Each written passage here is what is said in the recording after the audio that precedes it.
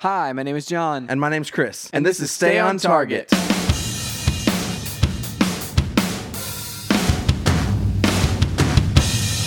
Hey, everybody, welcome to Stay on Target. We are your hosts. You can find us online at stayontargetpodcast.com. That's right. This week we are talking about the last few bits of E3 news that we couldn't cover last week. This is true because they hadn't happened yet. Exactly. And then we're going to talk about some things that have happened since then with Destiny and their player base and how much power player bases actually have. Yes.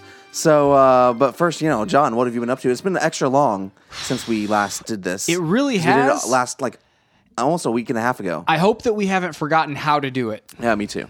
We usually do this 7 days, and sometimes whenever we take breaks, it takes a minute to get back into the rhythm. That's right.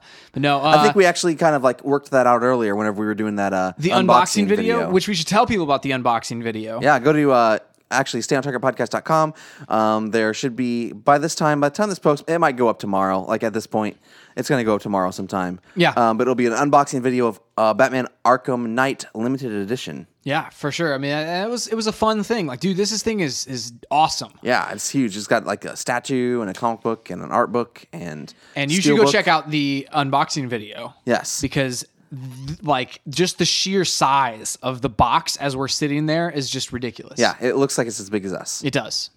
It's mainly the angle of the camera, but it still looks that way. It reminds me of the pictures where people look like they're picking up the Eiffel Tower and stuff like that. Yes. Those weird perspectives. So what have you been up to this week, John? Okay, so this week, I've been playing some Sunset Overdrive, which I'm revisiting. I played it back during the free, whenever it was free for the weekend or something like that, or maybe it was just one day. Yeah. I played it back then, got really far through it, and then that went away. They got it got it around Christmas time, got it for Christmas, and haven't really picked it back up. Haven't played it until this past week, and I've just been diving into it. Isn't it such a great game? It's amazing, dude. And it was one of those things where I was just kind of into after all the E3 stuff and the craziness that all that was, and I was just in the mood for a single player game to just chill, zone out, and so that was the one, and that was it's been amazing. I've been enjoying that a lot. That's awesome. So recently, or I guess it was over the weekend, I think maybe late last week, they released a lot of free DLC items, outfits, and weapons and such, and it was all the pre-order bonuses that you could get from the various outlets or various packages, and they were just well, it's time. We're giving all this to everyone for free.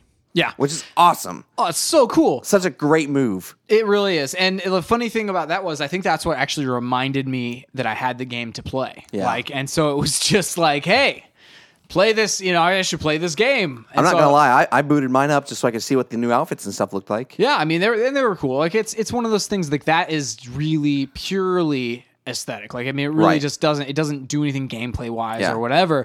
But it's the pre-orders should be that to me. Rather than extra story content. Oh my gosh. That's frustrating. I mean, yeah, for sure. On that discussion, I just got Arkham Knight, okay? I got it. I bought it. I ended up having to buy the limited edition from Amazon because it was sold out everywhere else. Okay. Yeah. Bought the limited edition from Amazon, but GameStop had GameStop exclusive DLC. Oh boy. So I also pre-ordered it there. Oh yeah. Bought it there. The code is on the receipt. Gonna return the game tonight.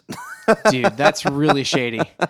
That's very shady. But I got their DLC. So. I know, and that's the stupid thing is you jump through hoops in order to get all this DLC and it's stuff. Story content, man. Yeah, it really is. Red Hood. It's story content. Stuff. So anyway, it's frustrating. Yeah, because it's really, do you have to go because there was the one. What was it? You were talking. You've told the story on the podcast before, but about the. L.A. Noire. Oh, L.A. Noire. That was by far the worst one. Yeah, where it was literal mission story content. This is a strictly single player story, and these individual stories were locked away. There was one from Walmart, one from Amazon, one from GameStop, one from Best Buy. So you had to choose. I want whichever one of these stories from the title sounds like it's going to be the best one. Yeah. And what was crazy is you're missing out of 3 other stories. Right. And whenever you go back and play it, with all the stories now that like a year later you could buy them in a package, and so I bought them and played them, and it was like, wow, this whole section of the game makes way more sense because you have whole like 3 missions here that you didn't have before. Yeah. And it's just like that shouldn't happen where like a huge chunk of your game is gone and locked away because you didn't buy from all the retailers. Right. Well, and it's just unrealistic to expect people to buy like 5 or 6 different versions of the game. And but a lot of the things, and like even the GameStop stuff, like the GameStop exclusive stuff that they give away, and Amazon's the same way and whatever. It's pre-order. Like, so they want you to pre-order it from them. But then, like you said, it's like you immediately, like, especially with Amazon, I think like a lot of the times, like I've heard of people like pre-ordering it from Amazon and they get the email with the code in it and then they cancel their pre-order or whatever. It's like, and so it's like people are just jumping through hoops to get the pre-order quote unquote bonuses because they give you the pre-order bonuses before it actually comes out and stuff. So anyway, it's just weird. The pre-order idea is super strange to me. Yeah, it is. Which is why, like, most of the games that I buy anymore, I'm buying digitally, straight from whoever. So, which even some of that has pre-order bonuses, but not like exclusive stuff. So. Right. But what have you been up to this week? So I have been watching some new TV shows. So HBO basically, like every so often, like whenever the new shows come out, like they do like 10 episodes or whatever of a bunch of shows, and then like the new shows come out. So like things like Veep and Game of Thrones ended, and some all new shows along with the second season of True Detective premiered. So I watched the premiere of True Detective season 2. A new show called Ballers with The Rock. Right. And a new show called The Brink with Jack Black. So did you like them? I like True Detective a lot. Yeah. It's a lot different than the first season. Don't go into it thinking it's going to be the same thing because it's not even close. Well, you wouldn't want it to be the same thing necessarily. I mean, it's just, it'll be interesting as the season goes on to just kind of compare and contrast, like, the 2 seasons together. I can already kind of do it, but it's just kind of like, okay, it's interesting to kind of see like what they're doing with it that's differently. Yeah. That's different this time. Ballers was really good. The Rock, it's basically like, okay, he's an ex-football player. He is now a financial advisor, and he, like in this first episode, he's just kind of realizing just how terrible his friends handle their money. And so he's just kind of like, trying to get them as clients and like try to help them get their lives in order. So like it's really cool so far. I really like it. It's kind of a non-traditional Rock role. He's not like beating people up and stuff like that. Yeah. And it's not. It's more of a drama, which is really I like Dwayne Johnson, The Rock, a lot. Like. Yeah. I enjoy him. The Brink, it was whatever. Like I wouldn't necessarily at this point. I don't think I would necessarily recommend it. Yeah. I'm still going to give it maybe another 1 or 2 episodes, and if it still doesn't captivate my attention, then I'm just going to leave it. But sure, that's what I've been up to. Dude, that's awesome. Yeah, that's awesome. Another thing I've been up to, I want to talk about in our pick of the week. Ooh, the pick of the week. Pick of the week.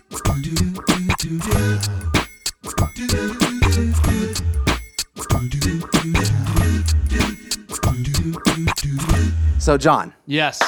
Whoa, that was a big clap. We love Star Wars. We do love Star Wars. We love Star Wars Rebels. We do love Star Wars Rebels. And it premiered its second season this past week. My goodness. Dude, I'm so pumped about the second season. Like, I watched the first season just recently, though. I, watched it all at once. Yes. And I don't know if I'm going to do the same for this season. I don't know if I'm going to, try to watch it as it goes, or if I'm going to... I don't know. I honestly have no idea what I'm going to do with this.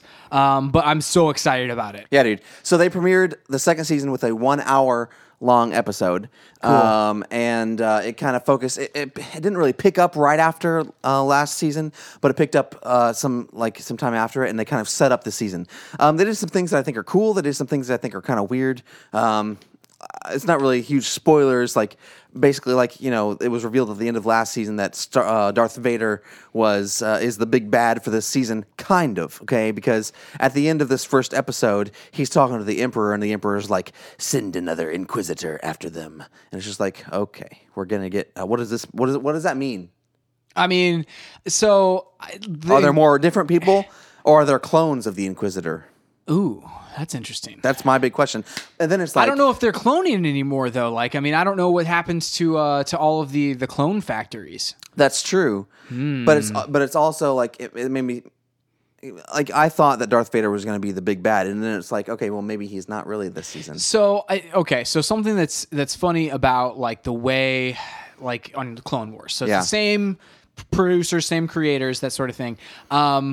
The way that they would work the bad guys on that show, it was always like they would have these guys that they obviously couldn't kill because it's like they're alive. We know that they're alive later on, like in the next movie or whatever. Right. But then they would have these other kind of like generals in underneath them that are, super bad, still terrible people. Arguably worse people than the people above them, but whatever. And so like they would have those face-offs, and those would last. Sometimes they would last a whole season. Sometimes they would last like a series of episodes. It just and something would happen with them. Sometimes they would pop back up, the next season or whatever. Yeah. But I always, you know how I am. Like I feel like people get killed off all the time in shows, and and get killed off all the time. I was so super surprised that. Whenever characters die on these shows, like I'm surprised about it a lot of times. So, I mean, it's like really, I don't know, but we'll see. Yeah. And so, and I think another thing that I was kind of surprised by, I was kind of hoping, like I've been catching up on the Clone Wars, so I've been watching a lot of the Clone Wars. And what's, really interesting to me is the fact that the Clone Wars is visually more complex than Star Wars Rebels. I don't know why. And it just kind of makes me be like, I kind of wish this was like up to par with Clone Wars visually. So I noticed like a lot of the same stuff, but that's why I said I forgot what episode. It was a podcast. Whenever we were talking about the Clone Wars, and whenever I was watching it, whenever I was watching through the Clone Wars, season 1 is very simple, or they do a good job of like constructing their stories around a certain like number of planets. Yeah. And I remember seeing interviews with the creators, and they were saying that their assets that they would use, they would create these assets, and they would only be able to create like a new location or a new character in each episode. They couldn't do both. And so like he was saying, we would have to come up storyline wise. It's like, okay, so we can only have this many textures, as many characters. He's like, and we would always put our money where the biggest things were. Like, so if we could take a story that we wanted to tell with certain characters and put it in a location that we've already visited or that we already, had done, we would try to do that so we could put our money other places. But like as the seasons went on, Clone Wars got progressively more and more and more complex because they had more things to pull from, different ship models. They had all this stuff that they could use. And I think I think Rebels will probably do the same thing. Yeah. Where like it'll get increasingly more complex. Something else that was kind of surprising, and this is kind of big spoiler for the end of season 1 if you were like in the middle of watching it or something. Yeah. But, so skip forward. Yeah, skip forward. But Ahsoka really doesn't play a big role in this new season. At least not in the first hour. That's super disappointing to me. It is, because she was like the big reveal at the end of season 1. Yeah. And she said maybe like 5 sentences and literally had no part in any of the action or any of the decision making in this episode. And she's just kind of there. I mean, like that's I understand from a certain perspective what they're going for with Rebels, like that rather than, because I thought it was going to be the similar thing. Like I thought it was going to be a similar thing to the Clone Wars going in, but they're really focusing on the same 5 people. So like it's a core group of people versus Clone Wars, which zips around to different people. Where I felt like with Clone Wars, Ahsoka really connected in season 2. There's one episode in particular in season 2 where I remember going, she's one of my favorite characters now. But with these characters, like you feel like you get to know them really well, but it seems like any outside characters other than the core 5 characters, I think it is, they really don't give them much screen time. So like, I mean, I was kind of hoping that Ahsoka, as a huge Ahsoka fan, I was really hoping to go in and like her be like a big thing, that sort of thing. But what was great, and also I think that was the last point I'll make. So like they make a big deal in this episode about like Kanan doesn't really want to join the rebels. Like he wants to go off and do their own thing again, which they weren't really ever doing their own thing. They were, talking to Fulcrum, and which was Ahsoka. Which is Ahsoka. Telling them what to do and helping the rebellion. And then he kind of like turns face like, well, I feel trapped. I feel like, Yeah. It's like, okay, I kind of understand, like, I guess maybe your feelings, like whenever you were able to just do whatever. Yeah. But like you were serving this cause in the first place. And like going to serve it in a bigger way. Yeah, I was about to say, even if way. you were just a small cog in a bigger machine, it's like at least now you know that what the bigger machine is. Right, You know? and so I don't know. That was just kind of, I felt like it was kind of inconsistent with his character, who they set him and the team up to be last season.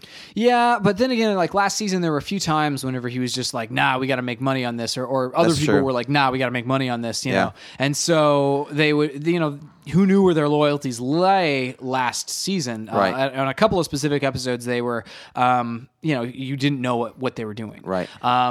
Whenever they could, they would try to, stick it to the Empire or whatever. But Yeah. to outright come out and be like, "Hey, we're not in this for ourselves or in this for money anymore. We're in this to fight the Empire." Like, I feel like that might be somewhat of a struggle for those characters in particular. Right. Hera not so much, but Kanan and Zeb probably, yeah. Right.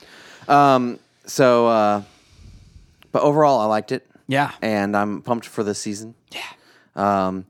Well, something I wanted to bring up, like we both like Star Wars Card Trader. Yeah. And they have had they have had Rebels packs there before. I wonder if they're going to come out with like Rebels Series 2 now that the new season is out. I definitely think they will. If you haven't checked out Star Wars Card Trader, you should. Yeah, it's really cool. It's a fun app. So yesterday, I told you I had a surprise for you. Yes? Yes. What? So I Oh my gosh. physical cards. Physical actual cards. Yes. Rebels And cards. I got a pack for each of us to open on the my podcast. gosh, this is amazing. They're Star Wars Rebels cards, just like in the Star Wars Card Trader app. This is amazing. Okay, we gotta figure what these. Oh my gosh, these are amazing. Hopefully you can hear this nice plastic crinkle. Yes. So we have some Star Wars Rebel cards here. Wow, I have some. These are cards that I've not seen in the app at all. Oh my goodness, Some of them I've seen some of these before. I've seen some of these too. Oh man, there's some really cool ones in here. Yeah, the Ghosts. I have the Inquisitor's TIE Fighter. I have the Inquisitor. Dude, you have the Inquisitor? I have the Inquisitor. That's amazing. Who do you have? I have Makaith Tua, who is the ambassador for that area. Wow. Yeah. I have Supply Officer Leist. I have a speeder bike, so it's a vehicle. Nice. I have a Sea Rock carrier ship. Nice. And I have a bunch of scene cards too. Yeah, that's what I have. These scene cards are so cool. I have 4 scene cards. Here's one that has kind of like a metallic kind of sheen, and it was a Jedi in their midst. What? It's Kanan. Let me see that one. Super cool. That's amazing. I'm super jealous of this card. Yeah. Oh my gosh. These are awesome, dude. Where did you pick these up? I found them at Toys R Us. Oh my gosh, I need to go pick up some at Toys R Us. Well, Dude, so- check this out. Wait, this is a holy- chopper one. That's I really want that fun. one. Oh my gosh. Oh, these are awesome. Oh, Thank you so much. This is a sticker card. Oh my gosh, is it a sticker? Uh-huh. Oh my It's gosh, a that's sticker. awesome. I think so awesome. that's why it feels different. That's amazing. What's funny? Let me see. I think it's on maybe the back of your pack. Let me see Okay. the back of your pack. Yeah, there you go. It says the odds for the sticker cards. Dude, these are cool. Let's see here. It says, no. Tattoo cards are 1 in 4. Tattoo cards. Sketch cards 1 in 421. I think I have a sketch card. You have a sketch card? Maybe not a sketch card. Is this a sketch card? No, this is a sticker card. We'll have to maybe trade these around here. Oh, that's the sticker card. Yeah, there's the sticker card. Huh. That's awesome. Huh. Wait, no. So you have 2 sticker cards. I have 2 sticker cards. Yeah, I have this Wow. one and that one.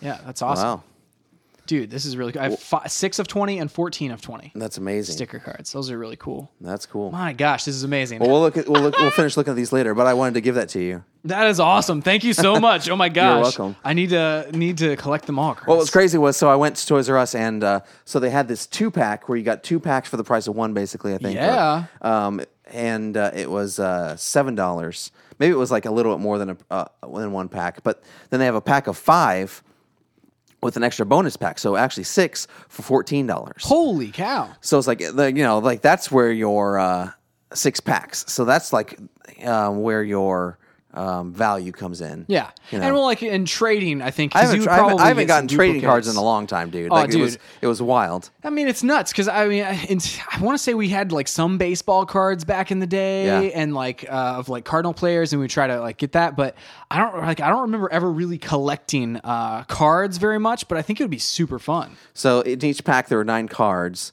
So that means in one of those like large boxes there's 54 cards, That's cool. which is pretty cool for $14. It's not that big. It's a deal. not that bad. Yeah, no.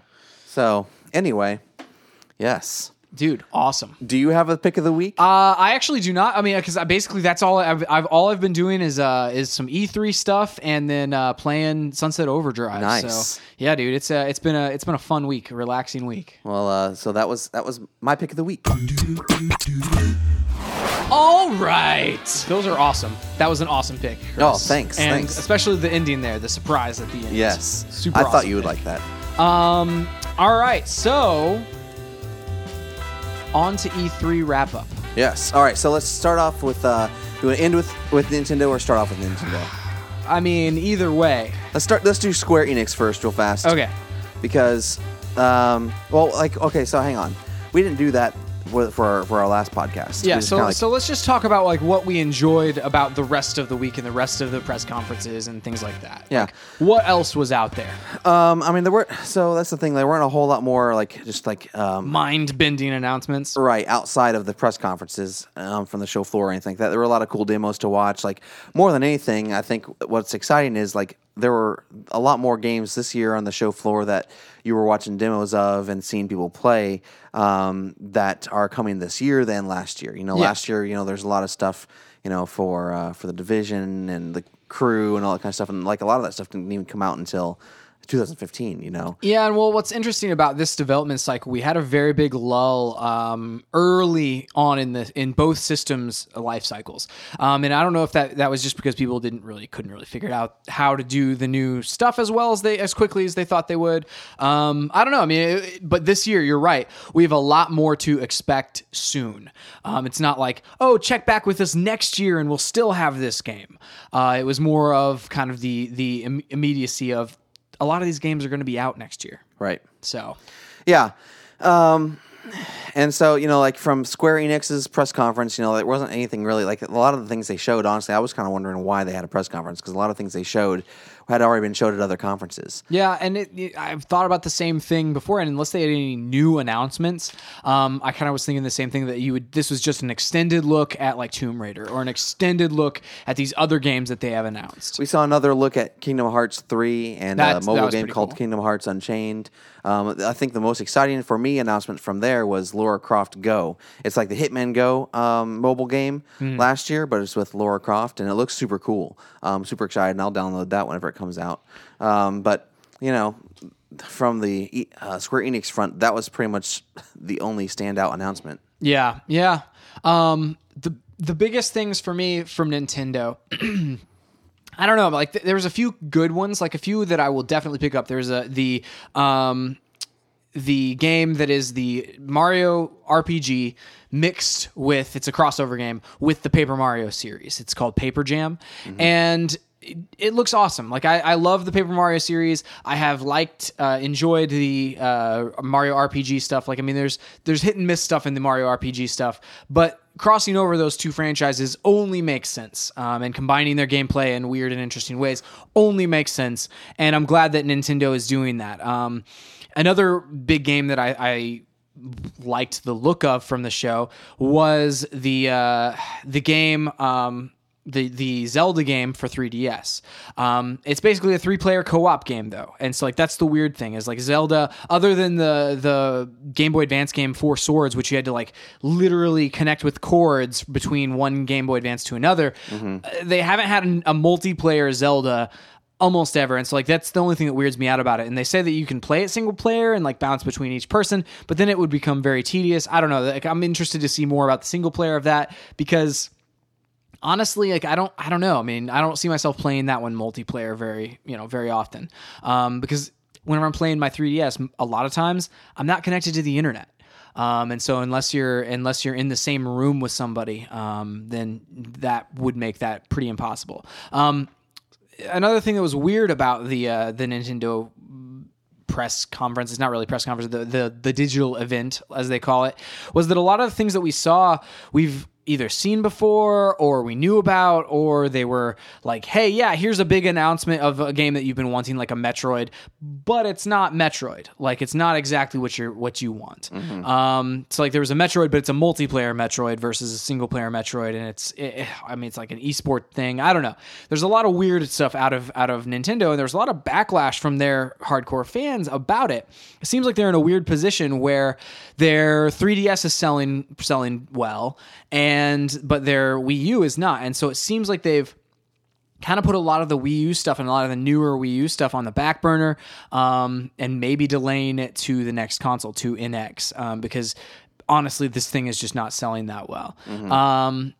But as far as on the 3DS front, there's Yokai Watch, which I'm super excited about. I think we've talked about that on the podcast before, where it's this, it's kind of like a monster capturing and battling game, similar to the way that Pokemon is, where it's got an anime, it's got a manga, it's got a lot of things like attached to it as far as merchandising goes, and so it could be a huge hit. And it comes out later this year.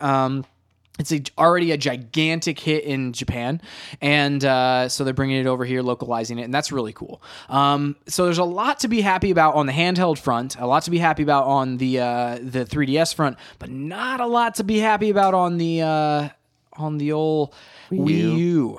And so like that's what's got a lot of people who have purchased the Wii U and who are hardcore fans of this. Kind of up in arms about their digital event. It was very underwhelming from that perspective. I mean, they had like Star Fox, and they didn't have any Zelda footage or anything like that, which we knew that going into the event that they wouldn't have any Zelda footage. But the Star Fox footage that we saw, I mean, it was weird. Like, it looks very much like it could have been, like those graphics could have been rendered on a much less powerful device. Like it looked like a Wii game. I mean, in really? HD though.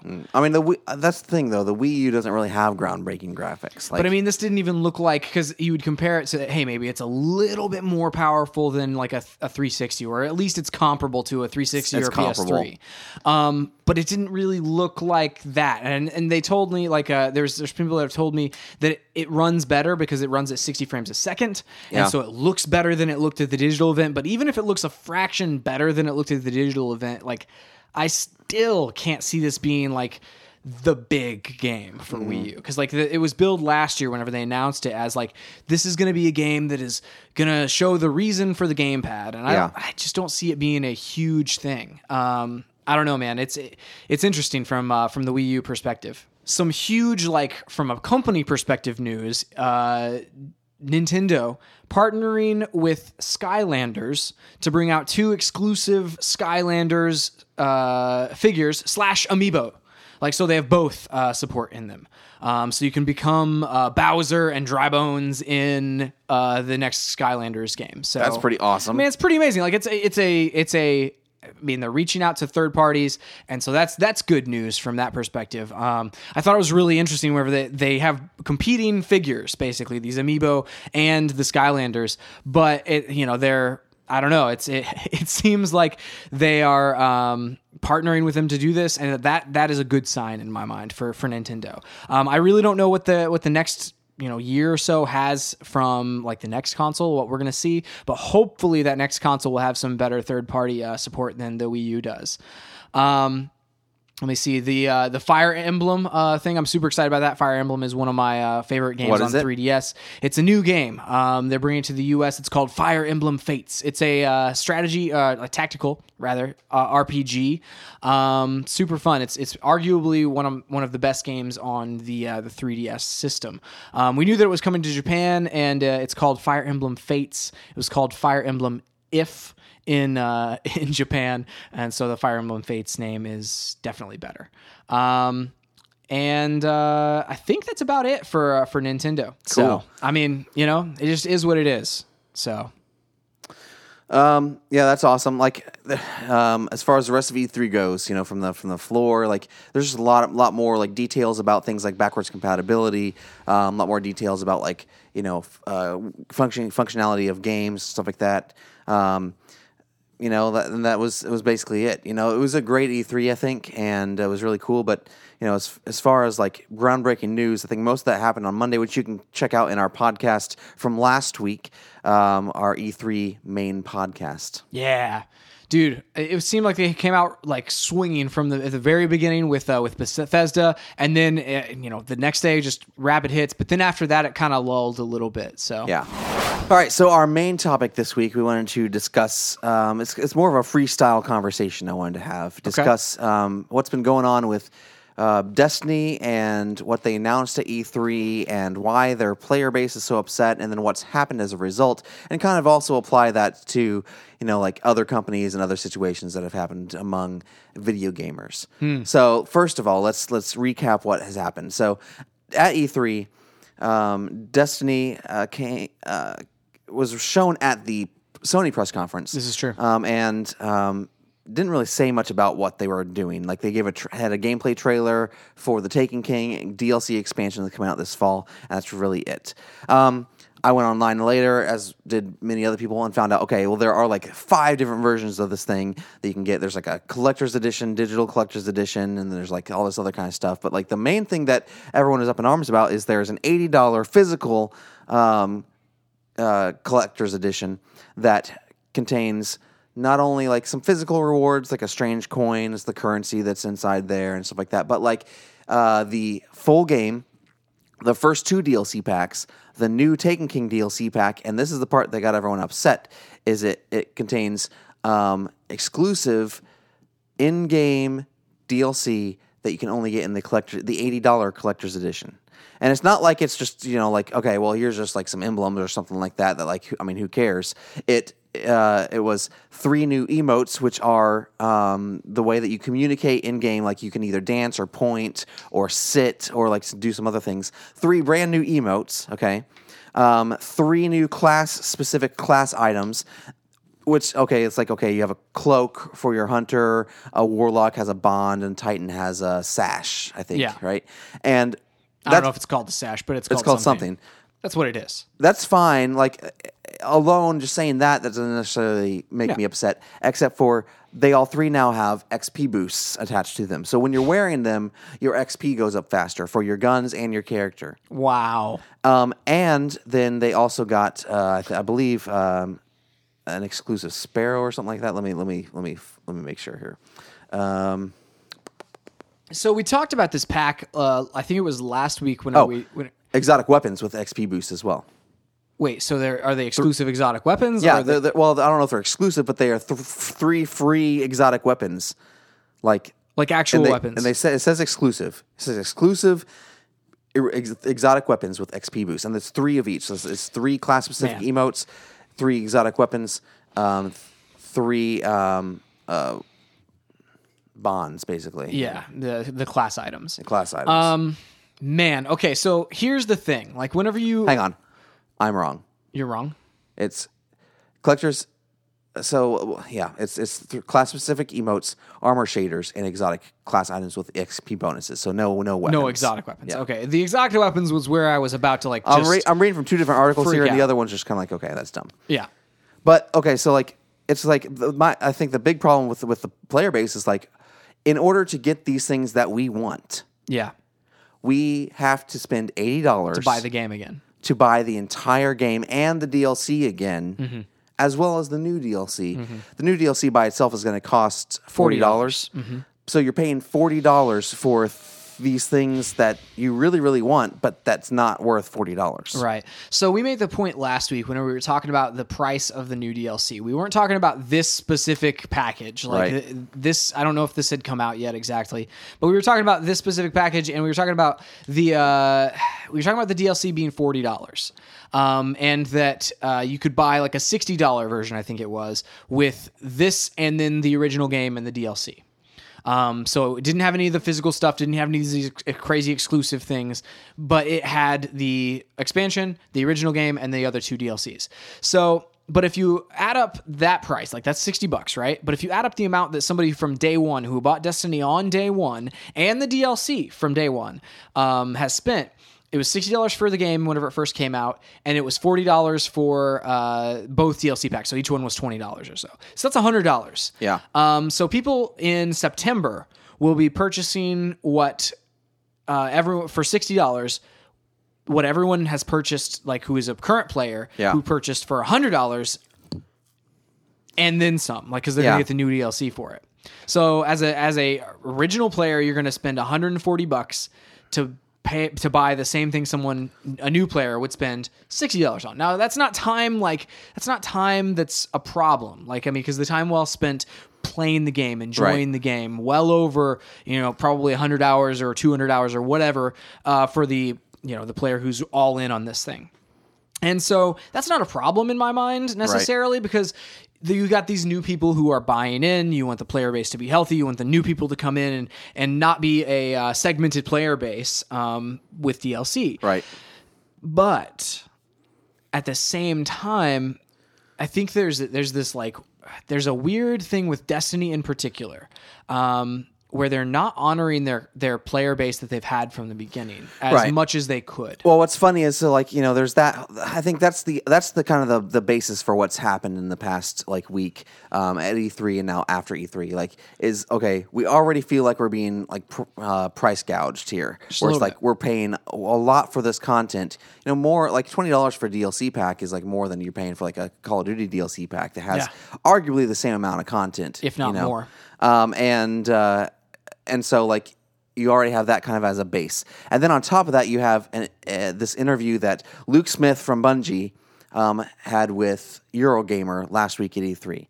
And basically Eurogamer pressed the issue and said, why are you making us pay extra for these things that we want, but we have to rebuy the current content? And Luke Smith kind of got frustrated, kind of pushed back, and talked himself into a corner. And so I'm just going to read some of the interview here. Luke Smith got through kind of giving him the marketing line where we have nothing more to announce besides the 3 editions of The Taken King that we've already announced. These are, he said, these are things that our hardcore player base will want, but then Eurogamer grabs onto that and say, yes, so if your hardcore player base will want this, they already have it. Then why can't they buy it without rebuying current content? And then, he basically gave them the same line several times. Eurogamer tried to move on and said, he said, final question on prices. And then Luke Smith said, is it also the final question on emotes? And Eurogamer said, I'm not going to mention them again. I can't get them. Luke Smith says, but you can if you buy the collector's edition. Eurogamer says, I'm not going to buy the game and the 2 DLCs all over again. Luke Smith says, okay, but first I want to poke at you on this a little bit. Eurogamer says, poke at me? Luke Smith says, you're feeling anxious because you want this exclusive content, but you don't know yet how much you want it. The notion of spending this money is making you anxious. I can see it. Eurogamer says, I do want them. I would buy them. Luke Smith says, if I fired up a video right now and showed you the emotes, you would throw money at the screen. Eurogamer says, what I'm saying is that fan frustration is not because they don't understand the proposition. It comes regardless of how cool the exclusive content is. The frustration in mine as a fan is that the method of acquiring it requires me to rebuy content I bought a year ago. Luke Smith's long pause. It's about value, the player's assessment of the value of the content. Eurogamer goes on and says, final question on prices, blah, blah, blah, blah, blah, blah. And so it's just basically Luke Smith is basically saying, in a nutshell, we're doing this because we know that people want it, so we're going to make them pay $80 for it. Yeah. Well, I mean, it's really weird. Think about this, Chris. Thinking about the way that Bungie has systematically gone about the DLC for this game. They gave you the game. And the game was awesome, and it had this stuff. But then the first DLC dropped, and they made these changes to the DLC. They made these changes to the base game so that the upgrade, whenever you upgraded a weapon, all of your time that you'd spent upgrading it previously was all erased. So you had to re-level up. But that all these didn't weapons. Cost me any money. But it cost everyone time, and so in game the community reacted and they said, man, this is dumb. I don't want to spend the same amount of time doing this again or more time doing it. I was okay with it, but as a whole, the player base was frustrated with it. Right. Okay. So then the next DLC comes out, and they fix that issue. They fix that problem. They say, "Oh, we've heard you. This is not going to happen again." They overcompensated in some ways. Yes, they overcompensated in some ways. But now the next round of DLC is about to start with the year 2 stuff with the Taken King. And a similar issue has popped up where not only this time they're not necessarily respecting players' time. It's not like that. They're disrespecting players' money. Right. And they're saying in order to get these collector's items, something that if like, okay, so thinking about a Destiny 2, like if a whole new Destiny game was being sold and they sold a collector's edition with physical rewards of Strange Coin, with class items, with the shaders, that would be amazing and everybody would jump onto it. Mm-hmm. But rather than doing that, rather than launching like a Destiny 2, because of this is a platform and they're just launching DLC, they're giving you this big collector's edition of the new DLC. But they don't stop there. They say, because they don't want to segment their player base, they say, let's include all the other stuff in there. But they can't just do that because they want you to pay for all of that too. Right. And so they just roll it into this big cost, and so it makes everybody frustrated. It's basically a Game of the Year edition with exclusive content, which has never been done before, in terms of like, okay, you've already bought this game, but you're going to buy it again for the exclusive content. Like that's never been a thing. Yeah. And it's kind of weird that they even try it. Now the response today, this is the 25th of June, in their weekly update, they outlined what they're going to do to fix it. First of all, they included an apology from Luke Smith. I'm going to read that. After I just disparaged him with his other comments, I'll let him defend himself. I am Luke Smith, creative director on Destiny the Taken King. Many, many years ago, I wrote to you each week in this spot. We talked about battle rifles. We talked about stuff we weren't going to talk about. And at some point, I did a horrible hand drawing of an upcoming map and teased you with it in the weekly update. Anyone who knows me knows I can be sarcastic. Anyone who remembers podcasts I've done knows that I can be pretty blunt. And anyone who's watched me in a VDoc knows I'm pretty unpolished. However, most of you don't know me. Reading my interview with Eurogamer and imagining it came from some random developer of a game I love, that random developer looks like an asshat. But that asshat was me, and those words rightfully anger you. I'm sorry. My words made it sound as if Bungie doesn't care about their most loyal fans. We do care. We are listening, and we will make it right. Here's what we were doing about the collector's edition of Destiny the Taken King. That's really funny. So he realizes he came across as a jerk. Well, I mean, like, yeah, and he definitely did. Like, and the thing that's worse about it is that, like, okay, he could have just let it go, let the interview go on, answer the questions the way he but he poked. He's the one who brought it back up. Exactly. It's like he could have just read the lines and said no comment. This is we don't have anything to announce this time. Blah blah blah. And things probably wouldn't have lit up and gone crazy as much as they did. But because he continued to bring it up and continued basically, like you said, to say, it is this price because we know people will pay this price. And while there is some business logic to that, while there is definite business logic to that, where it's like they're going to bring something out, it's similar to like Ubisoft. They've said before, we bring out Assassin's Creeds every year because you keep buying Assassin's Creeds every year. And so like, but that is a whole new game, and this is something where you already have a player base, and I don't know, man. There's a lot of layers there with that. Mm-hmm. So here's their solution. We're actively working to make the digital content from the Collector's Edition available in a $20 upgrade bundle available on September 15th. Whatever actively working means. Okay. I don't know how that's a problem. You just press a button. If you purchase a standalone version of Destiny the Taken King or already have, you'll be able to pick up the digital items as soon as they are available.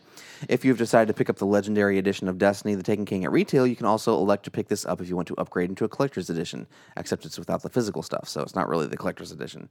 Mm-hmm. If you purchase the existing digital Collector's Edition and you already own Destiny and both expansion packs, we'll have some additional information for you soon, because it wasn't in the digital Collector's Edition. Interesting. If you want to get caught up on all the other options available for Destiny, blah, blah, blah, you can go here. And why are there so many options? I mean, shouldn't I don't know. Like, that's another question that I have about this. It's like, you look at DLC for like Call of Duty, there's one option. Right. Or you look at like an expansion pack for something that's an Activision game, Blizzard. Like World of Warcraft, there's like one option. I don't know. This is weird. They're trying to make this something where it appeals to new players, and so they're treating it like a brand new release. Where you have all these bonuses and pre-order bonuses and physical bonuses and all this kind of stuff. Although they know that this stuff really only applies and is only appeals to the hardcore fan base, and that's the problem. Is they're treating the hardcore fan base like we don't already have this. Like honestly, if they just take the base game and all that kind of stuff out of it, and maybe just say it's free. Now, it's just free. Yeah. It's a free, and maybe you can't do that, but make it like a $10 thing where you can get the Taken King with all these rewards by itself, and then the base game is like a $10 add-on or something. I know it's complicated, and I know there's whatever way that they devised to do it would be kind of convoluted, but it's whatever way that is still better than what they're doing right now, which is alienating their entire fan base. And honestly, it's confusing. Okay, right now they just said, okay, now these. Let me back up for a second. They've legitimized things like, okay, well, we thought. I think he says in there, the XP boosts for these items. The reason we were including them in this is because we're trying to capture new players and we want them to be able to level up quickly. That's fine, and I understand that. Yeah, but that still doesn't make any sense. Still, to exclude your old player base from using that. Well, thinking about okay, so how have other Activision games done this? It's whenever they'll give you a 24-hour XP boost. Yeah. So it's not tied to weekend, tied to an item. Yeah, they'll have whenever every new DLC double drops, XP weekend. Yeah, they'll have a double XP weekend, and so and the marketing is always clear. Is always straightforward, and it's what you're buying and you know what you're paying for. It's never any of this well, wait a second, does this include this? Right. Or does it not include this? Well, what does this include? What is this version? It's always a very clear value proposition for your money. We will give you this. Right. And then, but also the 24-hour double XP weekends and things, those are for everybody. Right. So even if you are that's a player what I mean. that is, but this should be has been here available. forever. This should be just as available as a double XP weekend is. Right. Well, it's also it also gets into a realm that's interesting for this game. For any game like this, retail game, is essentially a pay to win. In a way, because if you're paying for this item that gives you more power, more XP, to level up faster, to get your items to level faster, you're essentially, you're offering these buffs. That's not just for the single player or the player versus enemy. That would also equate during Crucible or whatever. That would make me more powerful than you if I have this item and I've leveled up faster.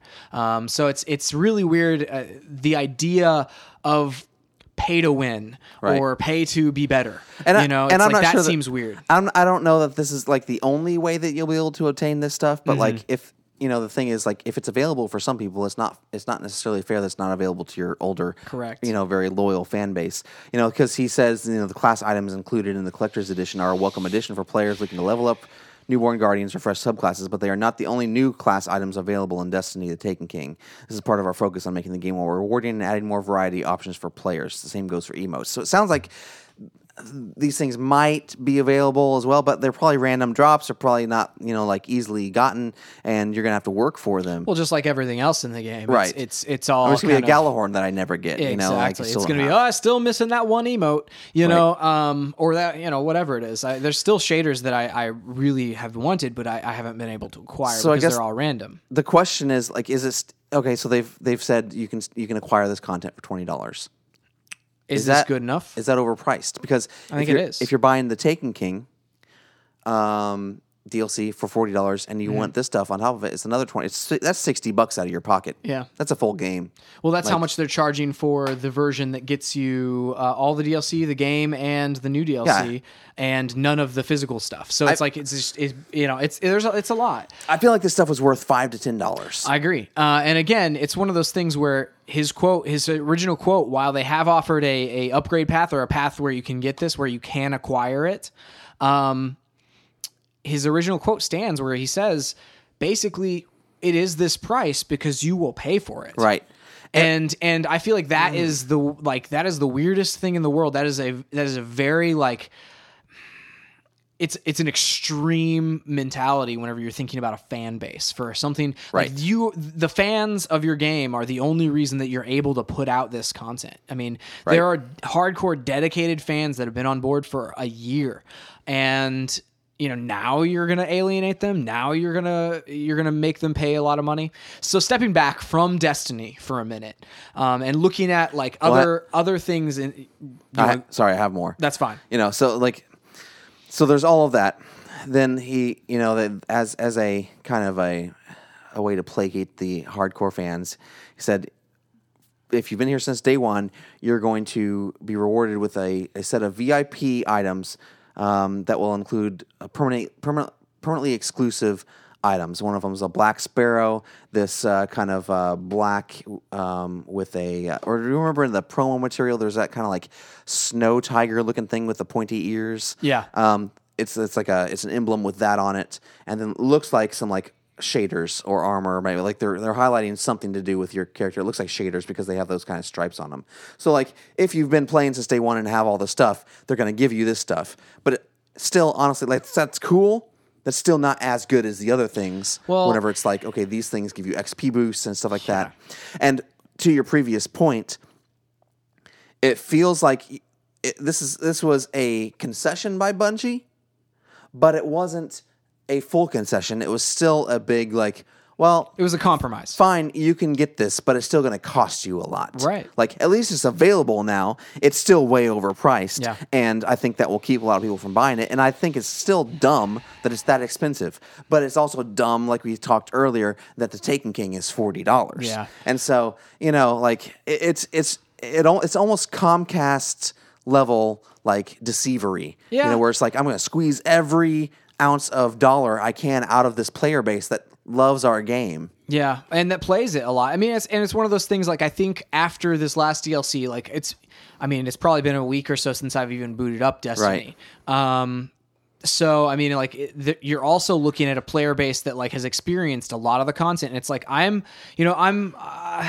less inclined to dive back into a game that takes up so much time and takes up so much effort for when the developer doesn't really care Yeah, and it's hard to know whether this is about your time Activision or your money. or Bungie, but the problem is Bungie is the forward-facing, like, mouth on this, It's not Activision making these announcements. Right, and you look at other Activision games. Like, think about Call of Duty, think about Treyarch, and think about all of those developers and how they while they do segment their player base by bringing out these DLC packs and things and all of that, but they are constantly rewarding you for being on board with their game. Right. If you buy all of the packs all at once or whatever, you get like $10 off and you get all this other stuff. If you buy, if you're on board and do all this stuff, they give you things. They do the 48-hour like double XP weekends all the time, and so it seems like they value their time. That's an Activision game. And think about, again, I haven't seen a World of Warcraft do something like this. Yeah. And World of Warcraft is gigantic. Yeah. And especially back in the heyday, like they were huge and they weren't pulling this stuff. Yeah. They were honoring their player base while they strove to not segment their player base by, making it faster to get up to a certain level or whatever. And I don't think anybody's arguing that that's a problem. But they also reward their players like that have been there from the beginning. Right. I don't know. I don't think it's an Activision thing. And it sounds like Bungie's doing that. And I know, like, they want to string out these announcements, but it's just like, man, like you've got to understand that this stuff's going to make people mad. Unless they really don't understand their player base. Another thing is, like, they don't understand the collection mentality, because people are collecting items. Yeah. They're collecting shaders. Right. And so if you have every shader in the game right now, right, and then they say, these shaders are exclusive to an $80 version of the game. Right. The collector mentality of Destiny, all of these people are going, well, there goes my collection. Right. There's no way I'm going to get this. Yeah. There's no way. It's like an $80 shader to finish my, Right. And then the other thing is, like, there's not enough space to actually store it in the vault. And there's a lot of things like where it's just, I don't know if Bungie quite grasps the player base that they have and the collection mentality that everyone has in the game. Yeah, for sure. I mean, that's illustrated by the fact they don't, like, make the vaults bigger. You know, Yeah. otherwise they would make that up the first priority. Right. Let's talk for a minute. You started moving into it a while ago. Yeah. Before I detoured you, like that kind of goes into like Zoom out. zoom out.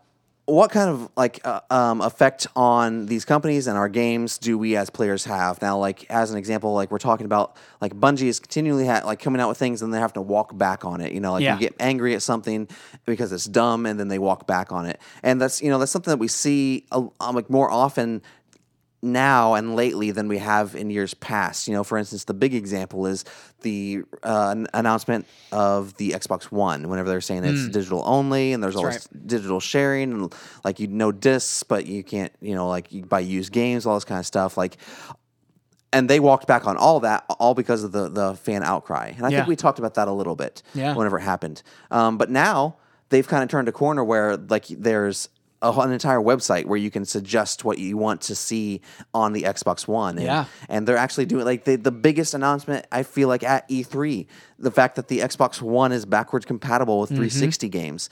Like that came out of that kind of like fan suggestion. Like that was a fan suggestion. There was an interview that Phil Spencer did with IGN that also pointed to like this is something that he wanted to do himself since he came in to kind of honor the 360 player base and to bring them into the new generation, give them an easy transition.